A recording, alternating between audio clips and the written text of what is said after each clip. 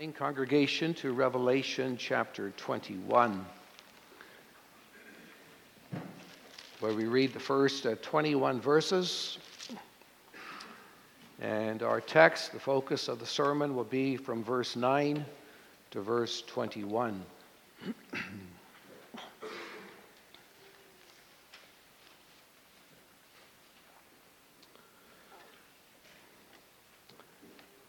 God's holy word. Now I saw a new heaven and a new earth, for the first heaven and the first earth had passed away, also there was no more sea. Then I, John, saw the holy city, New Jerusalem, coming down out of heaven from God, prepared as a bride adorned for her husband. And I heard a loud voice from heaven saying, Behold, the tabernacle of God is with men, and he will dwell with them, and they shall be his people. God himself will be with them and be their God. And God will wipe away every tear from their eyes. There shall be no more death, nor sorrow, nor crying. There shall be no more pain, for the former things have passed away. Then he who sat on the throne said, Behold, I make all things new. And he said to me, Write, for these words are true and faithful. And he said to me, It is done. I am the Alpha and the Omega, the beginning and the end. I will give of the fountain of the water of life freely to him who thirsts. He who overcomes shall inherit all things, and I will be his God, and he shall be my son. But the cowardly, unbelieving, abominable, murderers, sexually immoral, sorcerers, idolaters, and all liars shall have their part in the lake which burns with fire and brimstone, which is the second death. Then one of the seven angels who had the seven bowls filled with the seven last plagues came to me and talked with me, saying, Come, I will show you the bride, the Lamb's wife. And he carried me away in the Spirit to a great and high mountain and showed me the great city, the holy Jerusalem, descending out of heaven from God, having the glory of God. Her light was like a most precious stone, like a jasper stone, clear as crystal.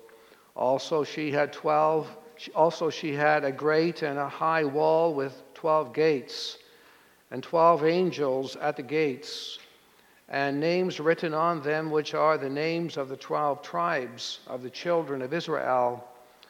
3 gates on the east, 3 gates on the north, 3 gates on the south, and 3 gates on the west. Now the wall of the city had 12 foundations, and on them were the names of the 12 apostles of the Lamb. And he who talked with me had a gold reed to measure the city, its gates, and its wall. The city is laid out as a square. Its length is as great as its breadth. And he measured the city with the reed, 12,000 furlongs. Its length, breadth, and height are equal. Then he measured its wall, 144 cubits, according to the measure of a man, that is, of an angel. The construction of its wall was of jasper, and the city was pure gold, like clear glass. The foundations of the wall of the city were adorned with all kinds of precious stones. The first foundation was jasper, the second sapphire, third chalcedony, the fourth emerald, the fifth sardonyx, the sixth sardius, the seventh chrysolite, the eighth beryl, the ninth topaz, the 10th chrysoprase, the 11th jacinth, and the 12th amethyst. The 12 gates were 12 pearls. Each individual gate was of 1 pearl, and the street of the city was pure gold, like transparent glass. And then we turn to the Old Testament, to Daniel chapter 12, where he also speaks glorious words to God's beleaguered children in Babylonian captivity. Daniel chapter 12, we read the first 3 verses, and we note in particular verse 3.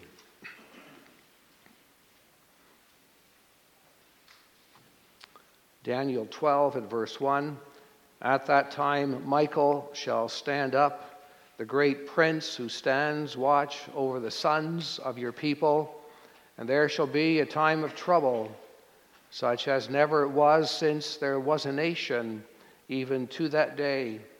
And at that time your people shall be delivered, every one who is found written in the book. And many of those who sleep in the dust of the earth shall awake, some to everlasting life, some to shame and everlasting contempt. But those who are wise shall shine like the brightness of the firmament, and those who turn many to righteousness like the stars forever and ever." So far we read from God's holy word.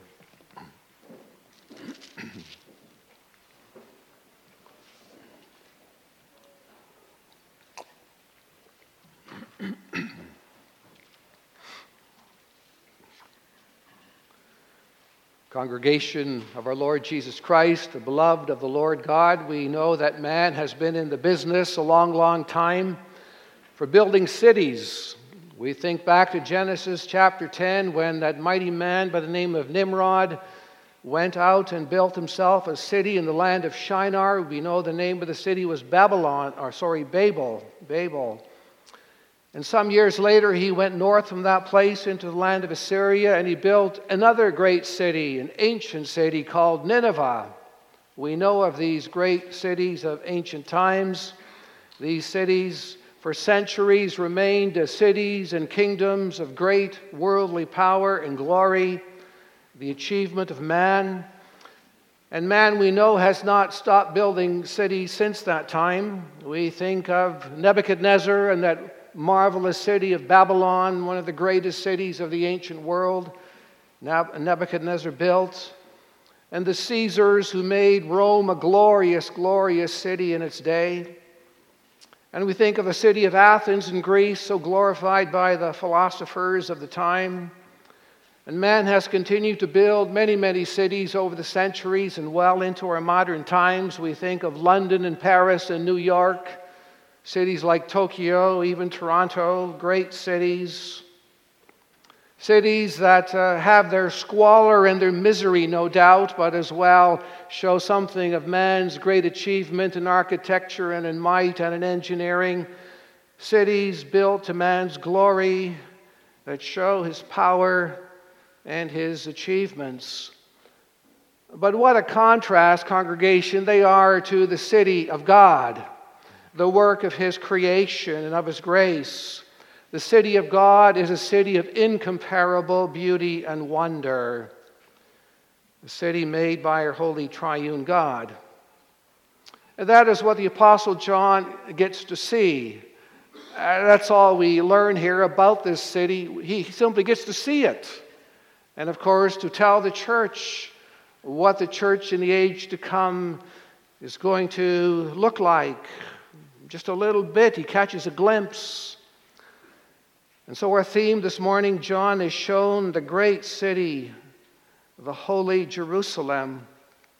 He says at verse 9, "Then one of the 7 angels who had the 7 bowls filled with the 7 last plagues came to me and talked with me, saying, 'Come, I will show you the bride, the Lamb's wife.'"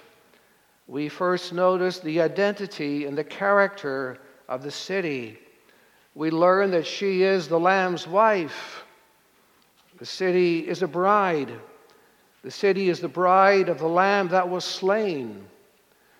She is the bride who has become the glorified church of the Lord Jesus Christ.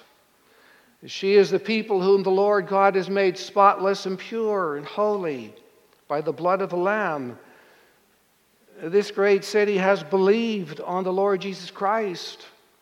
She has, in her day, taken up her cross and followed him. How important that is, congregation, to be identified with that city which is to come, to be even now taking up our cross and following him. Now is the time, congregation, to turn from our sins and to believe on the Lord Jesus Christ that we might be saved, and having been saved, to continue in that salvation all the days until we too see and are a part of that holy Jerusalem that is coming down out of heaven. Coming down, of course, so that it might be established in the age to come on the brand new earth. We know as a large number of people living in close proximity form a city. We all know that language, what it means. So also the church of Christ is pictured as a city. But it's a great one, John tells us. Let's go to verse 10. So he carried me away in the Spirit to a great and high mountain, and he showed me the great city, the holy Jerusalem, descending out of heaven from God. From this high height, this high perspective, John sees a city that is so great. It is so marvelous. It is so unbelievably spectacular. We contrast that with today and we look at the church of the Lord Jesus Christ, how it's viewed with scorn in the eyes of the world, how the church is deemed to be undesirable for most people, nothing attractive, nothing to pay attention to, insignificant to the leaders of this world. And yet here we have, by contrast, a city that is the exact opposite of what the city of the body of Christ would look like today. This city is unbelievably more glorious than what the church appears to be today in the eyes of men. In this vision, John is simply given to see, to kind of watch, and to assess what the angel is telling him, because this is very important information for the church of the first century to hang on to as they go through all their trials and persecutions, and so much for us as well to hang on to dearly, congregation, this vision. We don't even see the half of it here.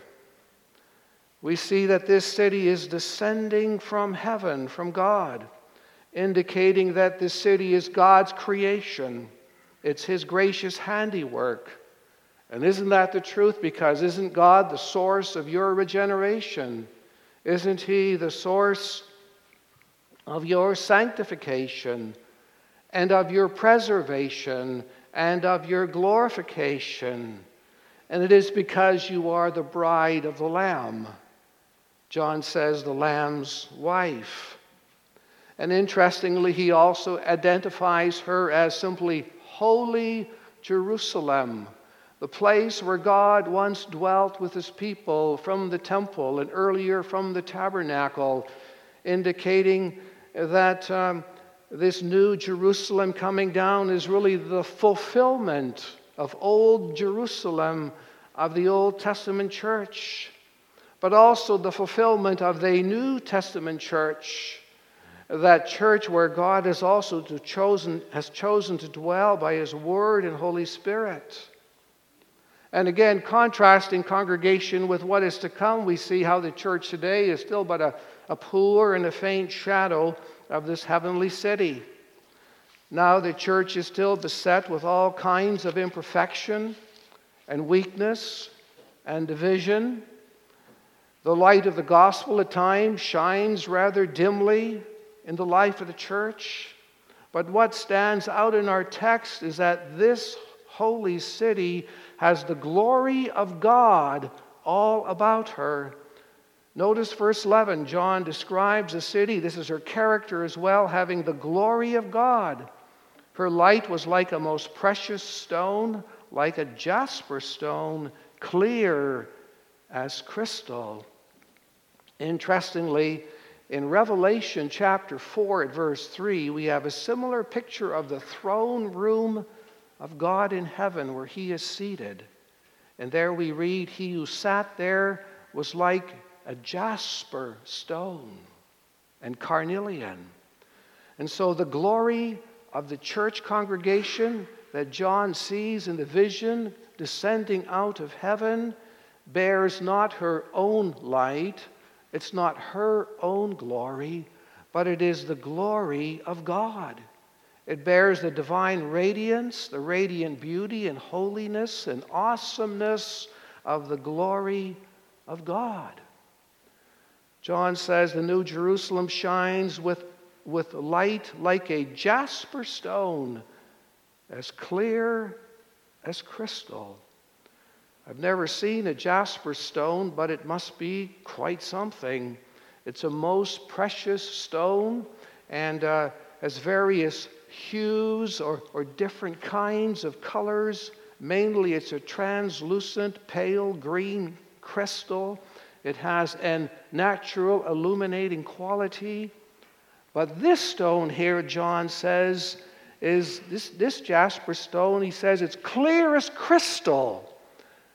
This is a jasper stone like no other jasper stone you'd ever find in all the world.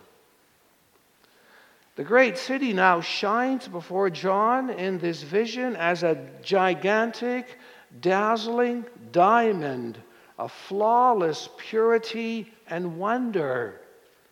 And you know what? This is how John pictures through this vision something of the glory that the church has in heaven. It is so because it bears the righteousness of Christ, who made her a thing of wonder, of absolute dazzling purity. Oh, congregation, how can we describe the glory of God upon the church? We have words here, but they still cause us to fail to fathom the depth and the glory that is here revealed. And yet here it is. It's a picture given for you and me so that we now keep hungering after that truth of God that will make us finally glorious. It is now given to us to make us keep hungering for the truth and the glory of God, and not to be hungering or running after the glitter of this world that is so temporary, that is so fragile, that will soon pass away. This vision has been given to us so that all the more we set our priorities in the right place, that we keep lifting our heads heavenward to that which is to come, trusting God's wonderful promises that are here pictured and that are fulfilled in this holy city, New Jerusalem, coming down. This vision is given to us so we keep on rejoicing in the things that are eternal, reserved in the heavens for you and for me who long for the appearing of the Lord Jesus Christ. To keep on trusting in that one who is our bridegroom, to remember what he has done for us, and to begin to contemplate seriously what he will yet do for us and make us to be in the age to come, when he himself returns in glory to take us to himself. And then John sees by means of the angel next various dimensions and descriptions of the great city, holy Jerusalem. We continue to read at verse 12 and 13. Then she had a great and high wall with 12 gates and 12 angels at the gates, and names written on them, which are the names of the 12 tribes of the children of Israel. 3 gates on the east, 3 gates on the north, 3 gates on the south, and 3 gates on the west. And then note verse 17. Then he, that is to say the angel, measured its wall 144 cubits according to the measure of a man, that is, of an angel. In the second place, congregation, we note the structure and the foundation of this city. The city is surrounded by a very great and a high wall. It's 144 cubits, implying 144 cubits thick, 144 cubits high or tall, surrounding the city. This is a massive, massive wall constructed. We know a cubit is about 18 inches, a foot and a half. So if we do the math, 144 cubits high and thick is a wall about 215 feet thick and tall, or about 65 meters thick and tall, circling the holy Jerusalem in this vision. Now we know that in ancient times most cities had thick and high, strong walls surrounding them, but they're no comparison to this wall, this size and so forth. Ancient cities had heavy walls to protect their citizens from the enemy, and so also this great city also has walls around her to protect her, if you will. But the protection here symbolized refers to the divine might and power, and also the love and the care with which our Creator will watch over and guard and protect that holy Jerusalem that is coming now. Even though all the enemies of the church by this time, as this vision proceeds concerning the future, by this time all the enemies of the church are into the lake of fire. And so we would think, why would a glorified church of Jesus Christ still be pictured in heaven as having such a thick and a high wall to surround her in order to defend her as a means of defense? It nevertheless teaches, however, something of our security and protection. This wall indicates God is forever the security of His people. He forever surrounds her with His arms of love and protection, so that the church in the age to come will be a glorified heavenly fortress, forever safe, forever at rest, and at peace with her God. These walls are a symbol of our eternal comfort and security, our strength, our longevity, which indeed will be forever. This wall stands out as so integral or so necessary to the city. Notice in verse 16, we read that the city is laid out as a square, a perfect square. Its length is as great as its width. Verse 12 tells us that it also had 12 gates. And verse 13 says these 3 gates on the east, 3 gates on the north, 3 gates on the south, and 3 gates on the west. Verse 25 also tells us the gates were not kept shut. They're standing wide open to symbolize, if you will, entry points, gates through which God has gathered in all the nations of His choosing, gathered them in by His holy angels so that they enter the kingdom of God, coming from the far corners of the earth, from all points on the compass, north, south, east, west, a gate for everyone coming from every direction. We read in Matthew 24:31, it speaks of the end of the age when God's angels will gather together His elect from the 4 winds and from one end of heaven to the other. That indeed is going to happen when the Lord Jesus Christ returns, and the dead in Christ shall be raised with glorified bodies and gathered in by the holy angels in and through these gates. They will enter. The vision seems to show that at each gate there's going to be a gatekeeper, an angel standing by every gate, having helped to bring in God's people.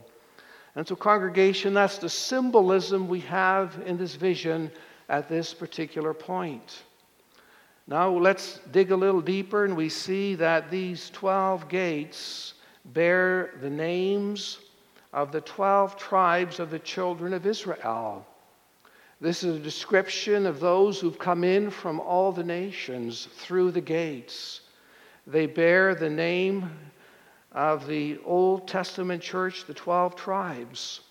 See how the universal Christian church is already delineated now for the first time with Old Testament language, going to show indeed the Israel of God in the Old Testament was part of the church of the Lord Jesus Christ, just as much as the New Testament church is part of the Lord Jesus Christ's body, the church universal.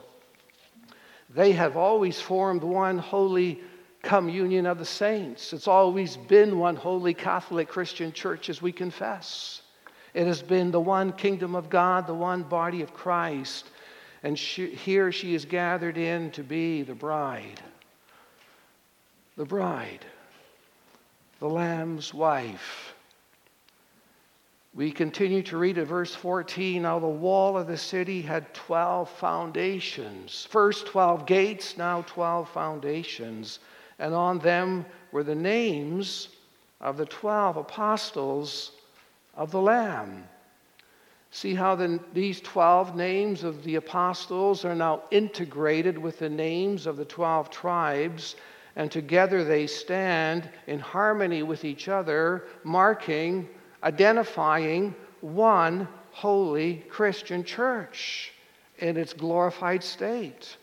Together, the 12 tribes and the 12 apostles distinguish the glorified church of Jesus Christ, the Lamb's wife. And so, congregation, we are shown something absolutely inconceivably marvelous. A holy Jerusalem. What stands out? Well, those walls of God's truth, marked with the names of the 12 apostles, surrounding the church, undergirding the church. What's her foundation? Well, it is the word of the 12 apostles, with Jesus Christ himself the chief cornerstone. And we must remember that that is really at the heart of it, because the preaching of the holy gospel by the apostles and the prophets as its foundation is indeed the foundation of the church. We read in Ephesians 2, verse 20. And by that means of that preaching, the nations are gathered in from the four corners of the earth through the 12 gates, through those gates that are marked by the tribes' names, the names of the 12 tribes. This is to say, through the church, we enter into the kingdom of God. And so, congregation, we have the city of God's making from start to finish. We note further in verses 15 and 16, then he who talked with me had a gold reed to measure the city, its gates and its walls. The city is laid out as a square, its length is as great as its breadth. And he measured the city with a reed 12,000 furlongs, its length, its breadth. But now also notice its height is included as well in this measuring. This angel describes his church as being 12,000 furlongs. A furlong is approximately 6 feet. And so we have a church measuring about 1,400 miles wide, long, and tall, forming a perfect cube, equal in length and breadth and height, a church of Christ of an absolutely staggering size. Now, interestingly, congregation, the most holy place of the temple that Solomon built was also a perfect cube. It was small, of course. Its length and width and height all measured the same, 20 cubits each. Height, length, width. We read in 1 Kings 6, verse 20. And it was overlaid with pure gold. And it was truly the most holy dwelling place in the Old Testament of God tabernacling with his people. Knowing that information, and we plug it into here, we see that that Old Testament Holy of Holies was going to be a foreshadowing of a glorious eternal cube. Not of 20 cubits now, but of 12,000 furlongs. 1,400 miles. Wide, long, and tall. It's a city showing God's everlasting, most holy dwelling place with his people through all ages to come, his redeemed saints with him forever. Now verse 16 tells us the angel measured the city with a reed, a golden reed. It was 12,000 furlongs. We might ask, well, where in the world does that number 12,000 come from, and why must it be 12,000?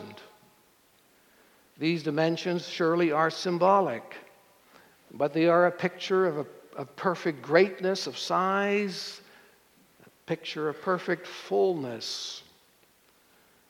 12 tribes times 10 times 10 times 10 equals 12,000.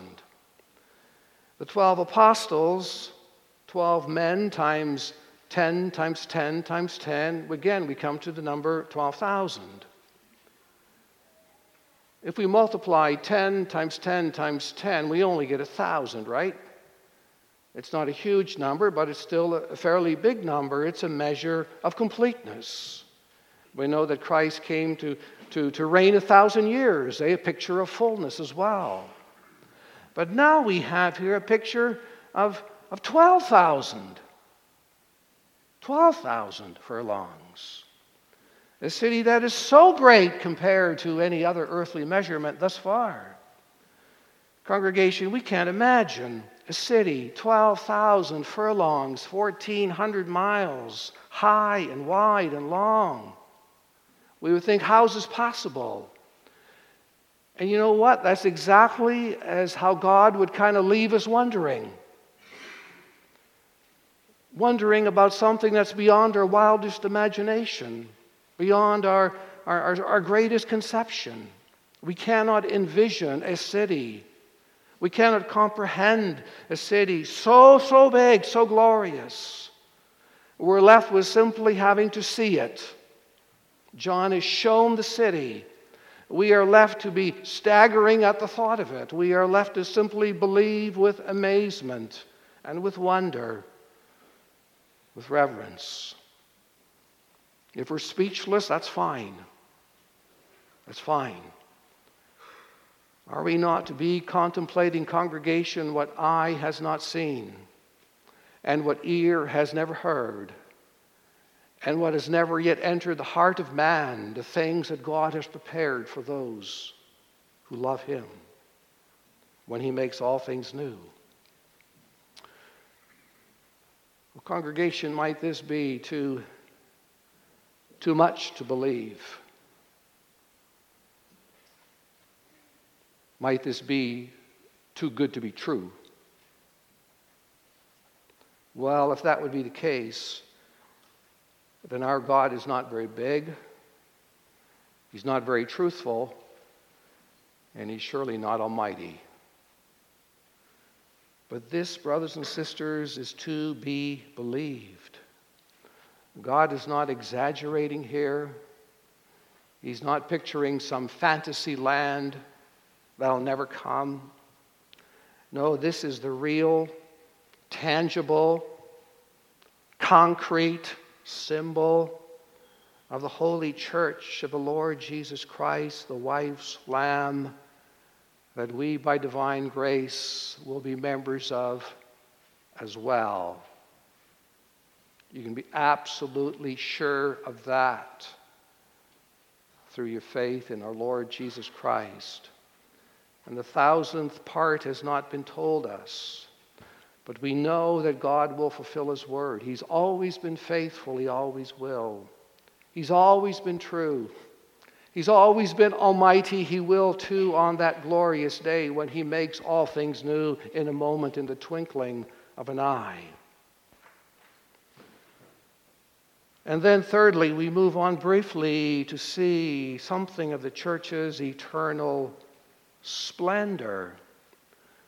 We might wonder what possibly could be added already to this picture of splendor of this holy Jerusalem adorned with the glory of God, as verse 11 tells us. But there's more detail we get to see in verse 18 and following, and it is absolutely astounding what we see. Verse 18 tells us that the construction of the wall was of jasper. We've heard that word already. Jasper, that was its appearance.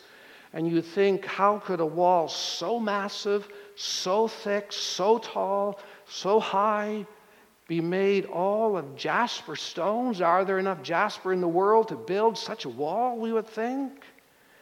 Entirely made of the precious stone of jasper, we read in verse 18. Even though its foundations are decked out and made with other stones.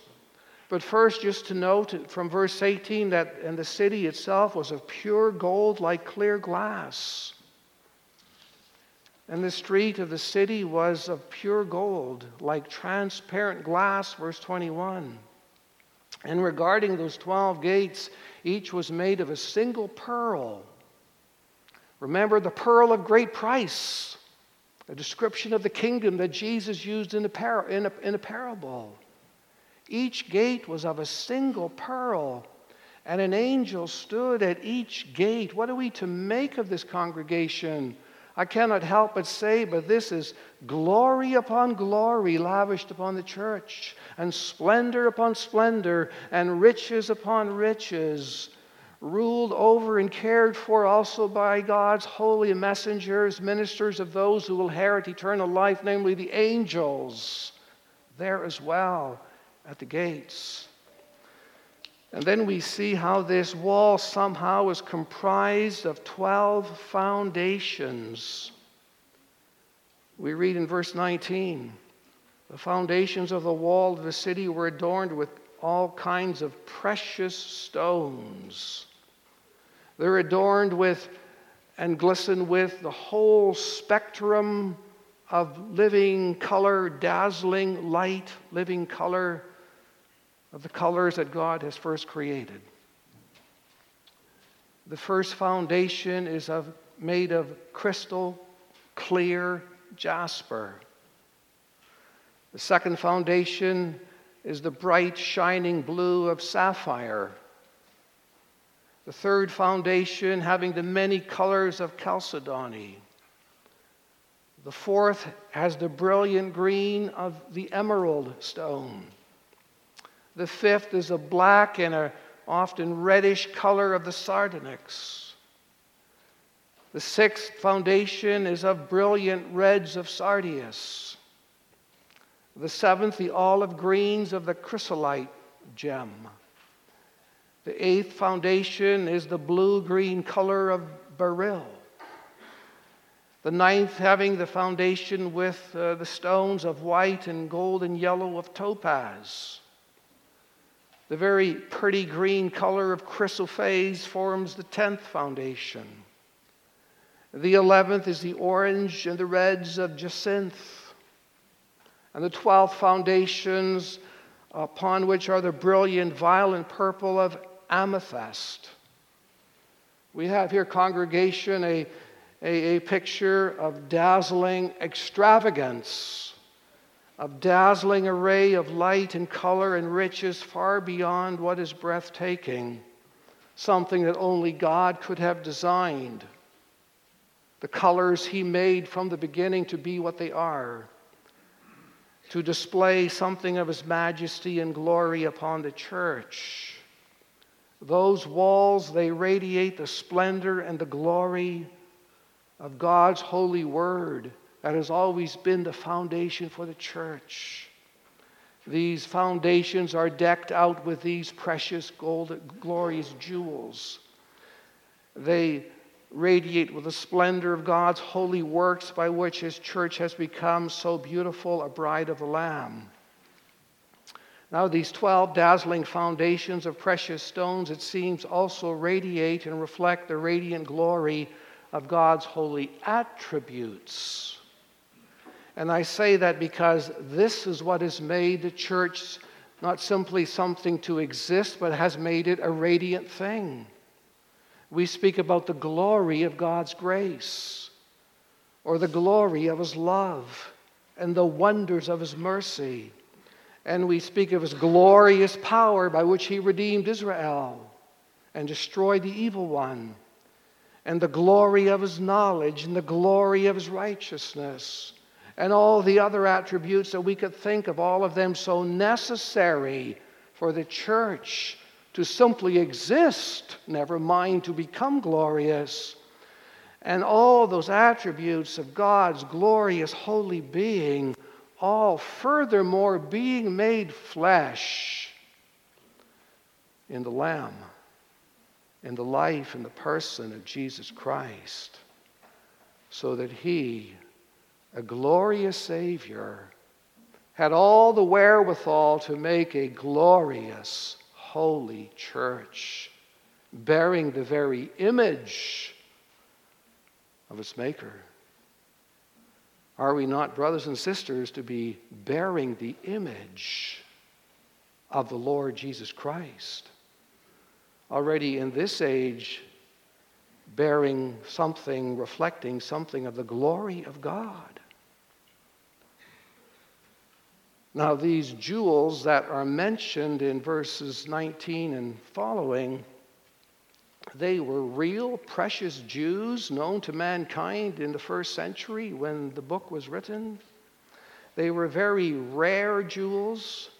They were of exquisite quality, and they were so highly prized. And yet, they are used of God to teach us something, aren't they? They're not just a bunch of words on the page there. They are used to teach us in this heavenly vision.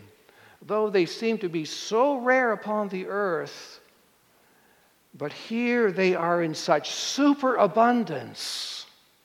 The walls are made of these jewels.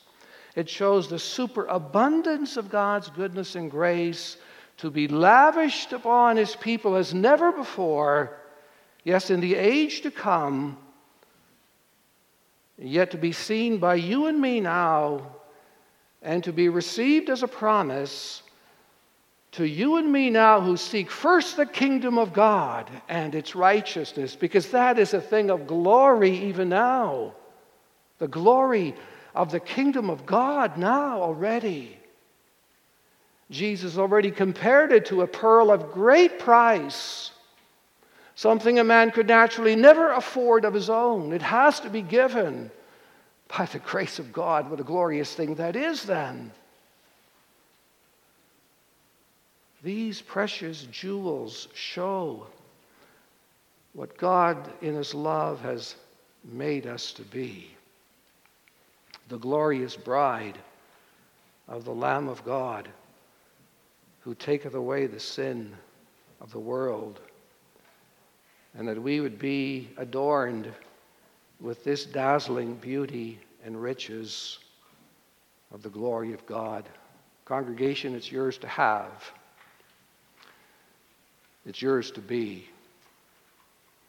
And to think about being already, even now, radiating with the sweet grace and the love of our Lord Jesus Christ. So already now we're standing out.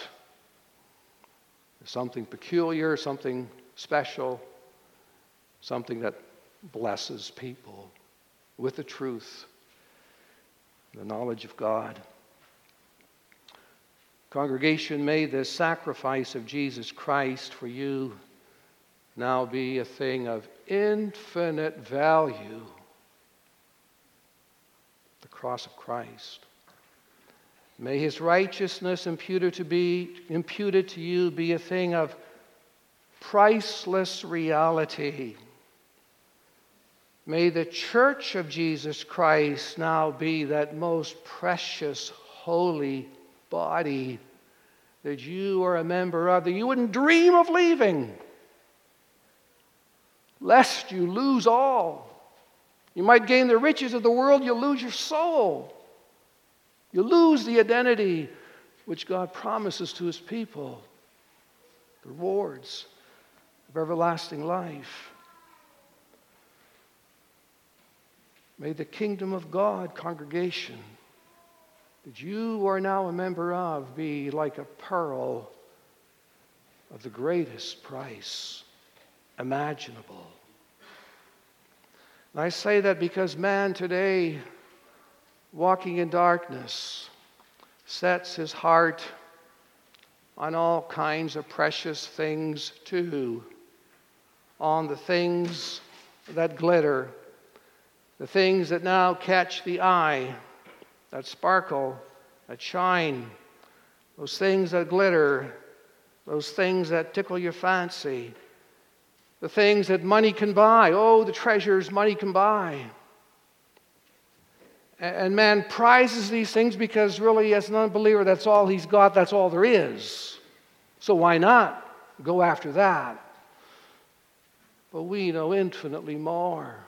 We are people of the truth and children of the light of the glory of God. And so do not fall in love with all these temporal things that glitter, that shine, that are worth so much. Do not set your love upon them, lest they become your idols. Idols. Rather, keep turning your face to God through Jesus Christ, knowing that you are a radiant bride, decked out with the glory of God. You're already likened to jewels that will shine in the kingdom of God as his treasured possession forever. And that brought me right back, as I was working through this, to Daniel and those amazing words to those poor people in bondage in that city, Babylon. Those who are wise, filled with the wisdom of God's grace. Those who are wise, he says, shall shine like the brightness of the firmament, like the brightness of the heavens above. And those who turn many to righteousness will shine like the stars forever and forever. Praise be to your glorious bridegroom, for he has made us glorious. Amen.